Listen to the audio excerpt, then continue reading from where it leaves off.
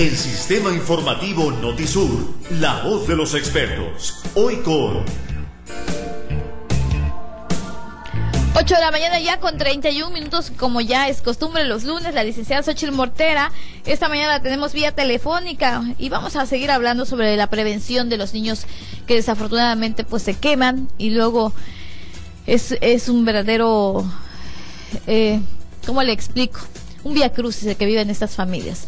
Muy triste, muy lamentable. Licenciada, buen día. Cariño de siempre. Y sí, Benita, efectivamente, continuando con la prevención, hoy vamos a tocar un tema importante. En este mes, específicamente el 5 de junio, recordamos aquella tragedia de la guardería ABC de Sonora. Nosotras, como Fundación en Coatzacoalcos, desde aquella fecha, hemos estado muy puntual en hablar sobre las medidas de seguridad para todos los centros escolares.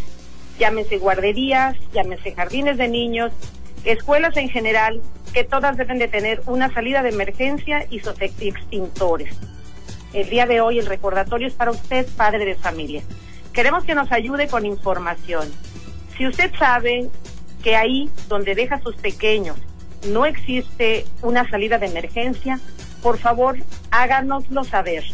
Tenemos una página, es www.tequeremosayudar.org.mx y ahí dice contáctanos. Usted nos puede dar la dirección exacta y nosotros vamos a ver la manera de que las autoridades correspondientes hagan la invitación para que todas estas escuelas, estos centros escolares tengan las medidas de seguridad que debe de ser aplicado porque la norma así lo exige. Si se piensa que es un gasto el que les va a representar a algunas personas que están dirigiendo estos centros escolares, déjeme decirle que más que un gasto es una inversión.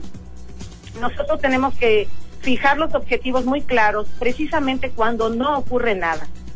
Son medidas preventivas para evitar una contingencia mayor donde después lamentablemente pueden haber pérdidas humanas. Puede usted aprovechar esta época donde está a punto de concluir el ciclo escolar y en esas juntas que hacen a los maestros con los padres de familia, levante usted la mano y dígale que está preocupado porque no existe una salida de emergencia. Tenemos el reporte de 2. Estamos tratando de reunir la mayor cantidad posible de información con otras guarderías que no tengan estas salidas de emergencia o que no tengan extintores. Así que la invitación es para que nos hagan saber todo esto que nos preocupa como fundación y a usted también le debe de preocupar como padre de familia. Pues muy bien, todas las guarderías que no tengan salidas de emergencia o que no tengan los equipos necesarios para combatir un incendio, favor de reportarlo, por supuesto, a las autoridades de protección civil y hacer hincapié también en que la Fundación Te Queremos Ayudar está para ello.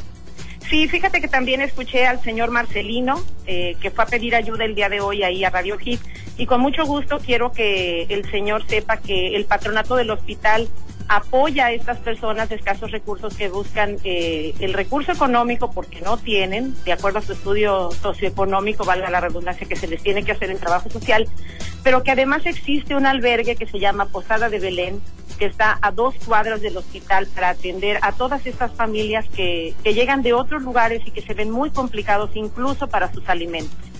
Y además, Benita, a las 3 de la tarde, el señor Marcelino se puede presentar en Jefatura de Trabajo Social con Rosalba Román para que podamos atender el caso como patronato del hospital. Y bueno, felicitando a todos los padres, porque el día de ayer fue Día del Padre. Tengo 4 libros de regalo. Uno es de Luis Espota, se llama Casi el Paraíso. El otro se llama El Arte de Amar, de Eric Fromm. 3 libros más de nuestro amigo César Lozano. Por favor, a los padres que nos escuchan, quiero que llamen y que digan cómo se llama nuestra fundación y a qué nos dedicamos.